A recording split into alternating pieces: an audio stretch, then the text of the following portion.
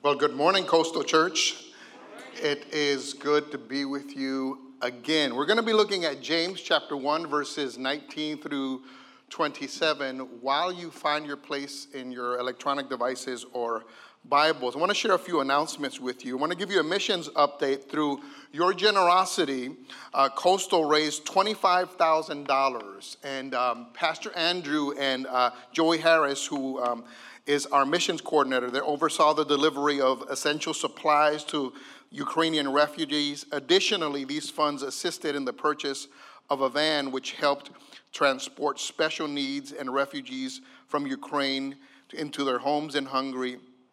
And the remainder of the money will be utilized to help build a church in Poland. Several of the refugees that could not remain in Ukraine to fight and to build their churches. And so that is a missions update there. A couple of other announcements. I want to congratulate the graduates today. Do we have any graduates here, whether you graduated online or whether you graduated from grade school? Today is, we want to recognize our graduates. No graduates in the house? Okay. Well, okay. Well, good. Would you please remain standing so we can pray for you? Let's pray for him. Father, we just thank you for our brother, Lord, as he has graduated. And we pray that your hand of blessing and prosperity and peace and your presence would be upon him as he moves forward with his life. And so we thank you for this in Jesus' name. Amen. Amen. A couple of more things. Our Gloucester land has been cleared. There were some hiccups, and those have been cleared now, and now we're making progress. So continue to pray so that we can continue to make progress with that. And finally, for those of you who have children ages first grade through fifth grade, we are still registering for a Wave Camp. It's a great time where children come together and learn about the Bible. They do sports, they have activities, and you get to have your kid away for about a weekend. So, that might be an extra added bonus for those of you who need a break. Anyway, we are in James chapter 1, verses 19 through 27, and the title of today's message is Hearing and Doing the Word. Before we go any further, I'd like to have a word of prayer. Father, I'm grateful to have the opportunity to stand before your people. I don't take it for granted that I get to lead in worship by the preaching and teaching of your word. And so as I share these brief words this morning, I ask you to minister to us in a personal way, that you would take the words of my mouth and the meditations of my heart and use them for your glory. Lord, I pray that your word would go forth with power, with anointing, freely and uninterrupted, Lord. Remove distractions from us so that we can receive with humility the implanted word which is able to save our souls. In Jesus' name, amen. The book of James is one of my favorite books of the Bible. The book of James is so rich with practical wisdom and life application that unless we pay close attention to the context of these verses we're going to be reading today and the teachings of the Bible as a whole, we can be left with the impression that James is teaching moralism or a works-based Christianity. In fact, the great reformer Martin Luther felt so strongly about the book of James that he called it the straw epistle. He was of the opinion that James contradicted the teachings of Paul of salvation by faith through grace alone. But it doesn't. Paul teaches us how we are saved, while James teaches us what it looks like when we are saved.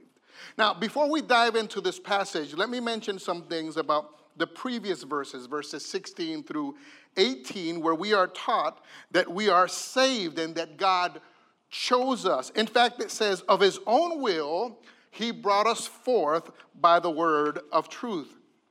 He saved us.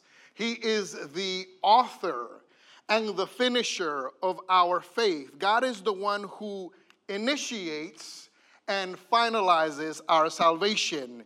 He is Lord and sovereign over salvation. In fact, Ephesians chapter 1, verse 4 says it this way: even as he chose us in him before the foundation of the world, that we should be holy and blameless before him in love. This is the beauty of the gospel, that we were born with a sin nature. The epistles tell us that we were by nature children of wrath. And because we all sin and fall short of the glory of God, God sent his son who lived a perfect life, who was God in the flesh, because God's standard for us is not that we are good to get into heaven. God's standard for us is that we are perfect. And so he lived a perfect life, was crucified, died on the cross, was buried and placed in the tomb, and rose again from the dead on the third day to prove that he was God and to give us the hope of eternal life. And now, when we repent of our sins, when we believe the gospel, the substitutionary death, and we receive Christ, the Bible says that we are saved. And all of this because we have this thing called a sin nature. It reminds me of the story of a frog and the scorpion. A scorpion wants to cross a river but cannot swim, so he asks the frog to carry him across. The frog hesitates, afraid that the scorpion might sting it, but the scorpion promises not to, pointing out that it would drown if he killed the frog in the middle of the river. The frog considers the argument sensible and agrees to transport the scorpion. Midway across the river, the scorpion stings the frog anyway, dooming them both. The dying frog asks the scorpion why it stung the frog, despite knowing the consequences, to which the scorpion replies, "I'm sorry, I couldn't resist. It's in my nature." And in the same way, we all have a sin nature, and that's why when we are saved, God gives us his Holy Spirit. And the Holy Spirit helps us to live a life for Christ. In fact, 2 Corinthians chapter 5, verse 17 says that if anyone is in Christ, he is a new creation. All things pass away. Behold, all things become new. Therefore, as we approach verse 19 today, we do so with the understanding that these 8 verses are describing our response as believers to the reality of our salvation. And this is really the big idea of this text, which brings us to point number 1, which is really a good theological statement. True justification produces sanctification. To be justified means that God has made you just. You are no longer guilty of your sin because Christ's sacrifice has removed that guilt and its punishment away from you when you were born again. Now, because you are justified, the evidence of that is that you are sanctified. Or better stated, when we have been made right with God, the fruit of that is that we begin to grow in holiness. The main idea of sanctification is to be set apart from sin to live a life of service to God. It is to be set apart from God for the glory of God. And it is to this individual who has been saved by grace through faith alone that James addresses these verses to. Now that we understand that, let's begin our reading there in verse 19. Know this, my beloved brothers, let every person be quick to hear, slow to speak, slow to anger, for the anger of man does not produce the righteousness of God. In these verses, excuse me, in these verses, we are instructed to be good listeners. We are to be people who listen well, people who know how to control our speech. It is always a good policy to listen well before we respond. In fact, Proverbs chapter 18, verse 13 says, if anyone gives an answer before he hears, it is a folly and a shame. Colossians 4:6 says, let your speech be with grace, seasoned with salt, that you might know how to respond to every man. And in order for us to respond gracefully, we must be people who listen well first, and be people who exhibit the fruit of self-restraint and self-control. Then it says that we are to be slow to wrath. In other words, we are to be people who are not controlled by anger. We must not be controlled by anger, but anger has to be controlled by us. This is why Ephesians 4:26 says, be angry and sin not. We can experience anger, we can feel anger, but we need to learn to express it and process it in a relationally healthy and godly way. By the way, the Bible teaches that a person that is given to anger is a fool. Ecclesiastes chapter 7 verse 9 says, do not hasten in your spirit to be angry, for anger rests in the bosom of fools. We cannot grow in righteousness when we are controlled by anger. This is the reason that it says the anger of man does not produce the righteousness of God. We are called to be people who grow in righteousness. We are called to be fruitful. Therefore, James is admonishing us to be people who are good listeners, cautious speakers, and people who are not quick-tempered or impetuous. Instead, we are called to be deliberate and self-controlled. In other words, our thoughts, our attitudes, our speech should reflect our beliefs. For example, when a Christian feels angry about something and he chooses to listen objectively and speak in a calm, humble, non-defensive way, that person demonstrates that he or she is a person who is spiritually mature and has self-control.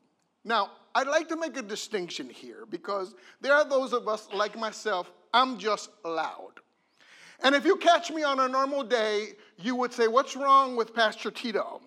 In fact, there are times when I am sitting next to my wife in bed and she says to me, why are you yelling? To which I retort, I don't know. I'm just loud. If you come to a family reunion, you would think that we are all fighting and we're actually having a good time.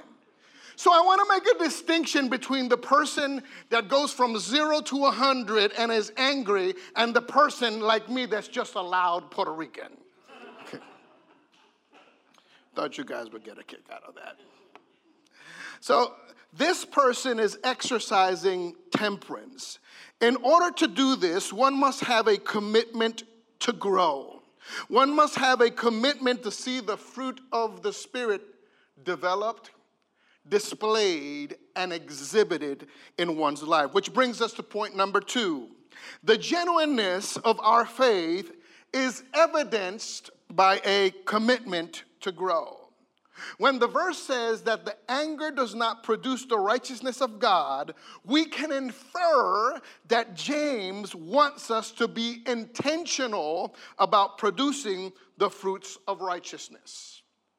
In fact, Peter addresses this more directly in 2 Peter 3:18 when he says, "But grow in the grace and in the knowledge of our Lord and Savior, Jesus Christ." My brothers and sisters, in order to do this, we must have a determination to grow. We must have a desire to grow. We must have a focus to grow. We must have a passion to grow. It doesn't happen by osmosis. In the same way that developing muscles doesn't happen by sitting at home in the couch. Growing spiritually doesn't happen by osmosis. In fact, Romans chapter 12, verse 11 deals with this a little bit more emphatically. Paul says, "Do not be slothful in zeal, but be fervent in spirit, serving the Lord." Let me ask you a question today.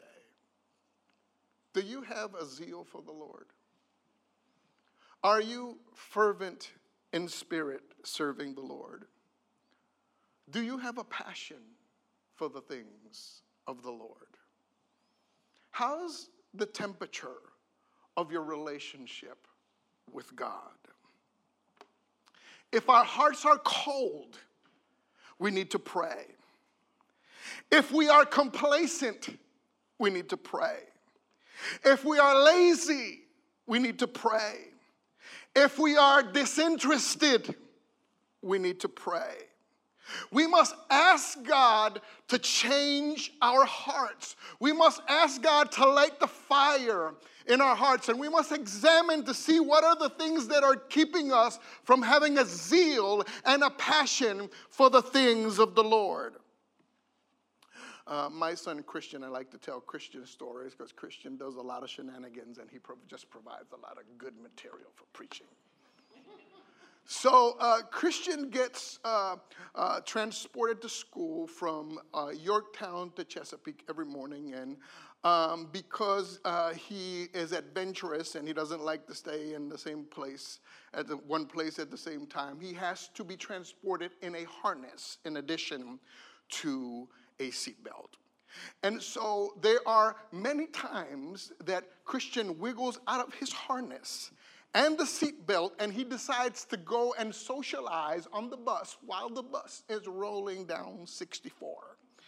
How many of you know that this is dangerous and it's outside of the policy of York County School District? And so they try the best that they can with incentives, and they threaten him, and they do all these things. And usually when they can't do anything else, they wind up calling Jiba or myself, and we wind up having to go and pick him up at some remote location or at the school because he will not stay in his harness. And what he demonstrates is that his desire to be out of the harness far outweighs any threats we might give him. His desire to be outside of that harness far outweighs any dangers he might put himself through. His desire to be outside of that harness far outweighs any incentives we might give him. His desire to be outside of that harness far outweighs any consequences. He just wants to be free. He wants to be loose of those restraints. His passion and his determination should serve as an example to us to be just as passionate and just as determined to want to grow spiritually. 2 Peter chapter 1, verses 5 through 10. These are 5 verses, but I want us to read these verses because Peter really deals with this issue directly. He says in verse 5 of 2 Peter chapter 1, verse 5, "For this very reason, make every effort." I'm going to read those 3 words again because I don't want us to miss them. For this very reason, make every effort to supplement your faith with virtue, your virtue with knowledge, your knowledge with self-control, your self-control with steadfastness, your steadfastness with godliness, your godliness with brotherly affection, your brotherly affection with love. For if these qualities are yours and are increasing, they keep you from being ineffective or unfruitful in the knowledge of our Lord Jesus Christ. For whoever lacks these qualities is so nearsighted that he is blind, having forgotten that he was cleansed from his former sins. When our faith is genuine, it will cause us to want to grow. It will cause us to want to hate our own sinfulness. It will cause us to want to hate our apathy. It will cause us to want to hate compromise. And this is why James says that faith without works is dead, being alone. Now, this helps us understand what James says in verse 21 when he says, therefore, put away all filthiness and rampant wickedness, and receive with meekness the implanted word, which is able to save your souls. Now, these verses are teaching us that we are to put away filthiness and wickedness. And the idea here is that we are to purify our hearts, that we are to prepare our hearts to receive God's word. There's a wonderful verse in the book of Ezra chapter 7, verse 10. It says, for Ezra had prepared his heart to seek the law of the Lord and to do it and to teach his statutes and ordinances in Israel. This is one of the reasons we often say in our services, let's take these last two songs to prepare our hearts to hear the word of the Lord. We want to make sure that we have the right heart posture. Letting go of the sinfulness in our hearts and confessing it and forsaking it should bring us to a place of meekness. Meekness is the right posture of heart. This is why the latter part of verse 21 says that we should receive the word with meekness, the implanted word. The word preached to us is like a seed. Therefore, whether we are reading the word, whether we are studying the word, whether we are meditating on the word or hearing the word, we must do it with a meek heart. The word meekness is the Greek word prautes. And the word is used to describe an inner quality. It is the temper of a spirit in which we accept God's dealings with us as good, and therefore without disputing or resisting. In other words, the word meekness or prautes in the Greek is a humble willingness to accept from God without any resistance. I don't know about you. There have been times when I've been sitting in a service and something is said and my heart becomes a little resistant to what is being said. Has that ever happened to you? Not me, not Tito, my heart. We can become resistant to what the Word of God says. The Word is presented as a seed, and we have to receive it with the right heart posture. When the pure, sound Word of God comes to us, we must willingly receive it in our hearts without any question or resistance. This is why Hebrews 3:15 says, today, if you would hear his voice, harden not your heart. Which brings us to point number 3. We are to receive the word. It's interesting that the Bible presents Christ as the Word. In the beginning was the Word was with God, and the Word was God. Verse 12, the Word was made flesh. When Christ, the living Word, is presented to us, we must willingly and humbly receive him without resistance. When we are receiving the word, we are receiving from Christ. And the Bible says in John chapter 1, verse 12, as many as received him, to them he gave the power to become the sons of God. And as we are praying and the Holy Spirit brings the word to our memory, we must receive it.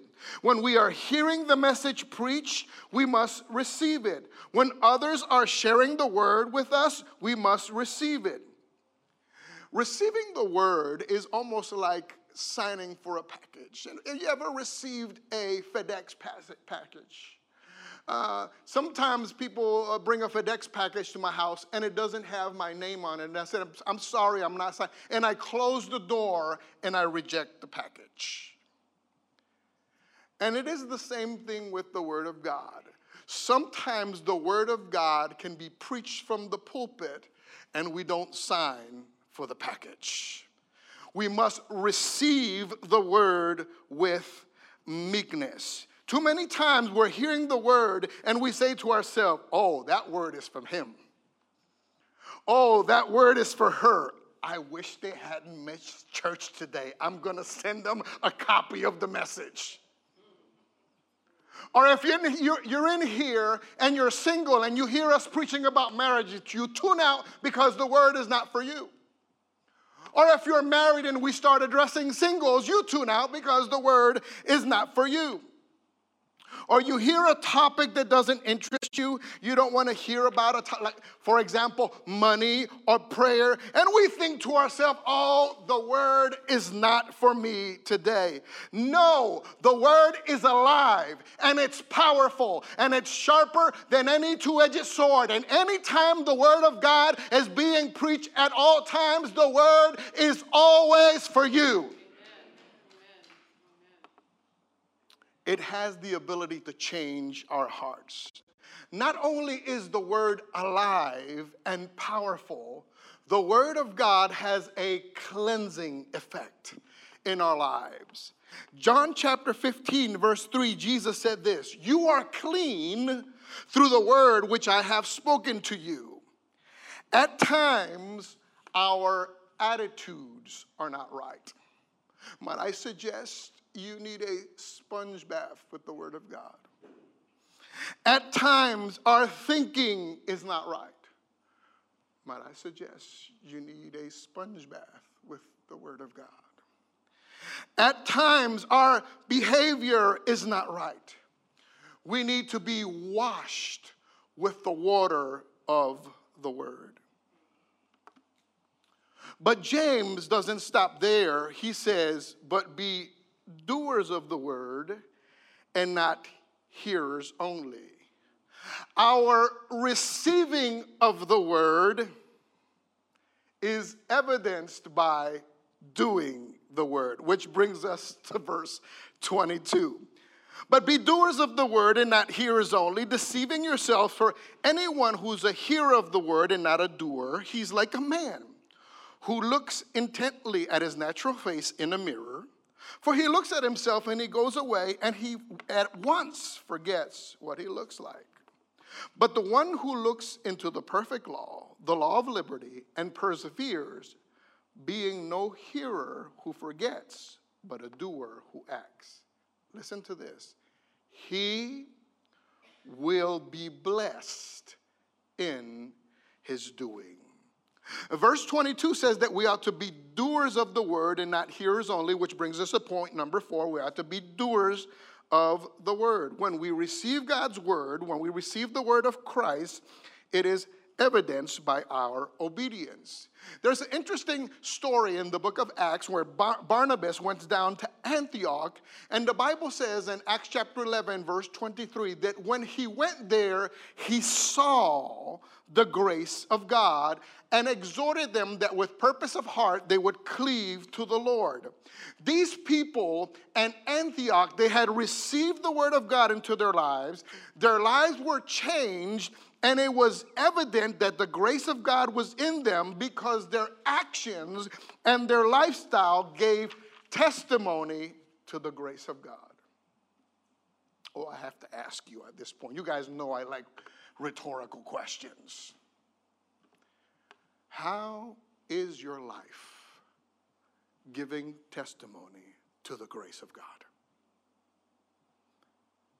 How is your life giving testimony to God's grace? They had changed. Not only had they heard the word, but they received it and applied it to their life. And the verse says that they saw the grace of God.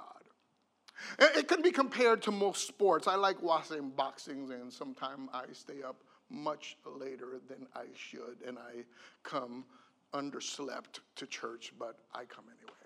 But in most sports, most sports skills can be learned and developed, and you can become good. However, there are people who are gifted at sports. They have athleticism and ability and certain qualities at birth. And when they work hard and develop their skills, they are great at sports. There is a difference between a person who is good and a person who is great. And you can see this with the naked eye. In the sports world, we call this the eye test. In the same way, when we have prepared our heart and received the word of God with the right heart posture, we will pass the fruit test. We will pass the eye test. A.W. Tozer once says, and I quote, "The Bible recognizes no faith that does not lead to obedience, nor does it recognize any obedience that does not spring from faith," end quote. The two are opposite sides of the same coin. Let me highlight one more thing from these verses.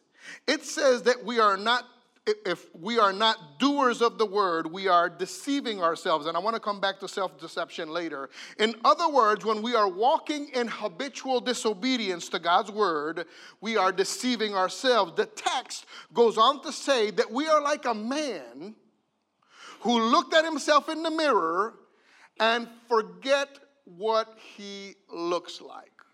Could you imagine running into a clone of yourself and not recognizing yourself? This is exactly what James is alluding to here. If we are living our lives like this, it should make us want to examine ourselves. We should ask ourselves, what is going on in my soul? I can't recognize who I am in the mirror. Which brings us to point number 5. Habitual disobedience should lead us to self-examination. James says, if you're not doing the word, you are self-deceived. The spiritual state should make us examine ourselves. 2 Corinthians 13:5 says, examine yourselves to see whether or not you're in the faith. Test yourselves. Or do you not realize about yourselves that Jesus Christ is in you? Unless indeed you fail to meet the test. One of the things that we have to ask ourselves regularly is, am I holding a grudge? Do I have unforgiveness? Am I bitter? Am I believing lies? Am I believing the lies that my own heart tells me about me? Am I believing the lies that my own heart tells me about others? Am I believing the lies that my own heart tells me about what others think about me? Am I being swept away by every wind and every doctrine? Am I listening to false teachers? And as a result, I have started to believe bad doctrine, and now it is affecting my lifestyle. One of the things that happens to us as we grow in the Lord is that we become good at assessing what's going on in our own heart. David did this in Psalm 42 where he said, why are you cast down, O my soul?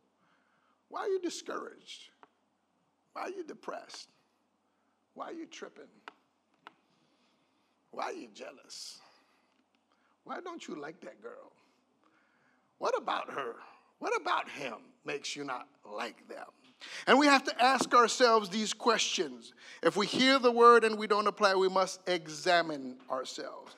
But we must know, that our self-examination can be biased and short-sighted, and this is why we have to ask God to examine ourselves. In Psalm 139, verse 23, David said, "Search me, know me, try my heart, see whether there be in me any wicked way."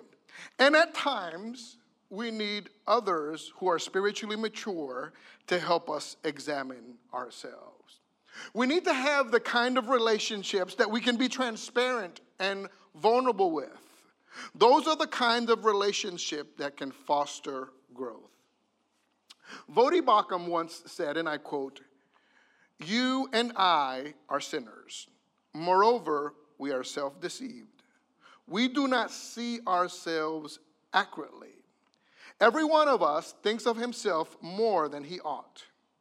We are in desperate need of brothers and sisters who can tell us the truth. More importantly, we need to be the kind of people who acknowledge the truth," end quote.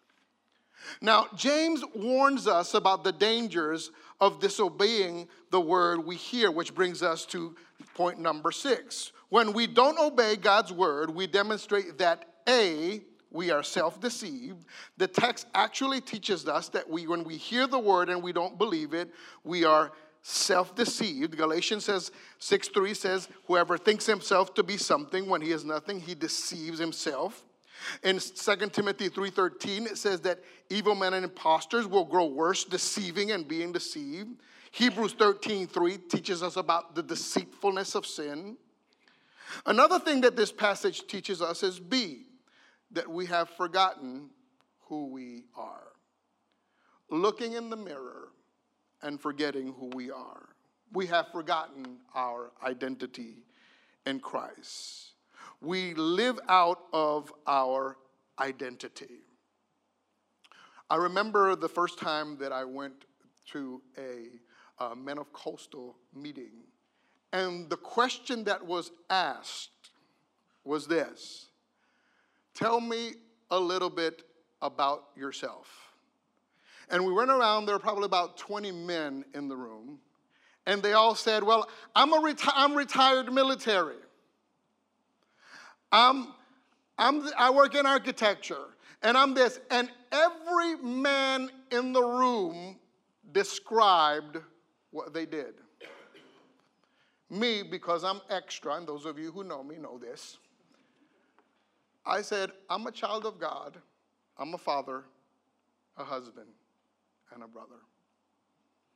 My identity, and I said that because I was taken back that the question was, "Tell me about you." And without fail, every person in the room went to identify with what they do as opposed to who they are. Who are you? Who defines your identity?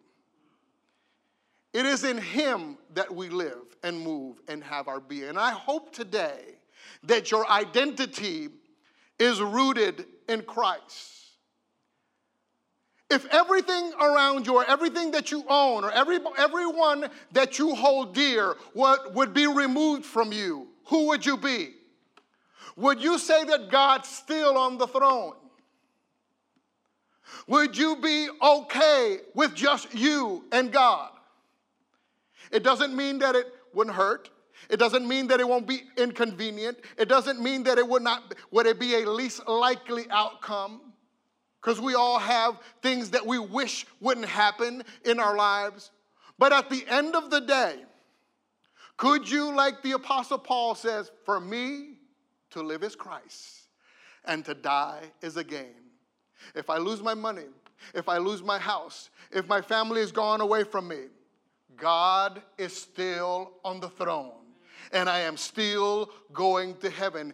In the Western world, our Western Christianity, I am constantly amazed of how bound we are to the stuff that's down here on earth.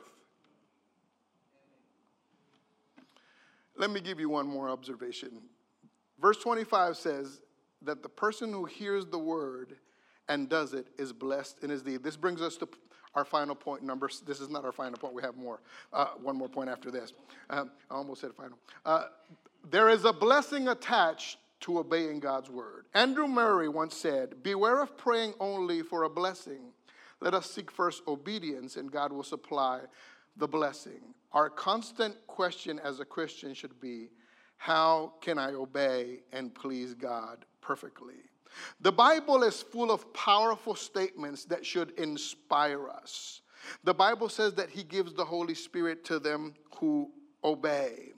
The Bible talks about these verses where he surrounds the righteous with favor as a shield. There is a blessing to being attached to the Word of God. When we purpose in our hearts that we are going to walk in obedience, when we receive it with meekness, there is a grace, there is an enablement, there is an empowerment that comes along with the Word.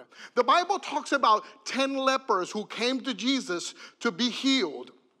And when those 10 lepers, when Jesus saw the 10 lepers, he said, go show yourselves to the priest. And the reason he told them to show themselves to the priests is because the priests were the one that would allow them back into society. He told them to do that while they were still lepers. And the scripture says this, they were cleansed as they went.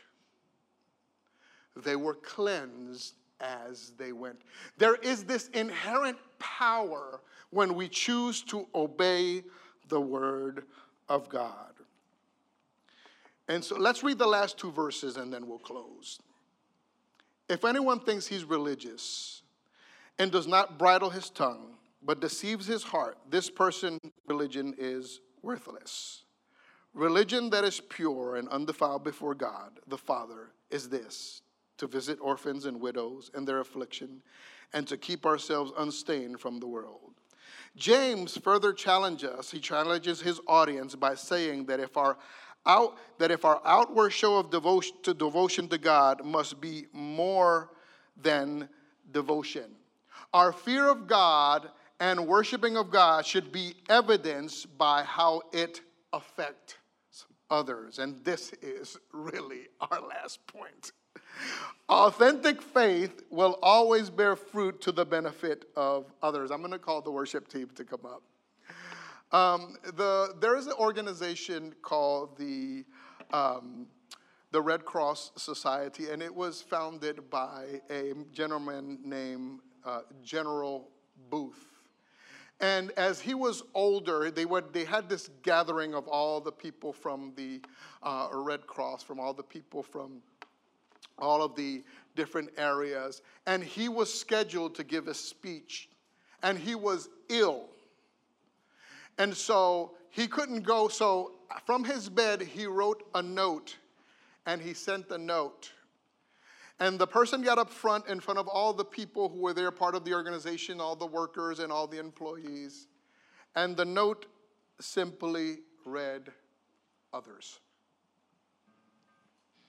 He lived his life for the benefit of others. And one of the things that helps us stay focused on Christ is staying focused on his mission, which is to save people. It is good to remind ourselves that people are created in the image of God. That person who offended you is created in the image of God. That person who hurt you is created in the image of God. That person who annoys you is created in the image of God. Oh, the person who irritates you, they're created in the image of God. He or she was created by God. And the scriptures teach us to do nothing out of selfish ambition and vain glory, but in lowliness of mind to esteem others better than ourselves. And so I want to ask you to stand to your feet. The worship team is going to lead us, and I'm going to lead us in prayer first. But I want to challenge you this morning. I know these are some tough verses because I was sweating even as I was teaching them. And James really challenges right where we live. He really challenges our Christianity. One, if you're not a Christian today and you need to receive Christ, there'll be some people here up front to pray with you about these things. And maybe you're struggling with an area of obedience in your heart. Maybe you're struggling to be a doer of the word, or you have these mental battles, or you have some struggle in your life that you need God's grace. The Bible says that the doer of the work is blessed in his deed. So as we enter into a time of prayer and worship today, I want to encourage you not to leave this place without receiving ministry. God loves you. He wants you to have a fruitful life. He wants you to have a victorious life. He wants your work of faith to be blessed by his grace and for his glory. Let's pray. Father, I thank you so much for the opportunity to teach your word this morning. I thank you because your word never returns void. I just pray, Lord, that this morning as we have navigated through these tough verses, Lord, that we would be authentic and truthful in us to examine ourselves in those areas where we need growth, and that we would be humble enough to ask you or perhaps others for help with them. We thank you and we bless you in Jesus' name.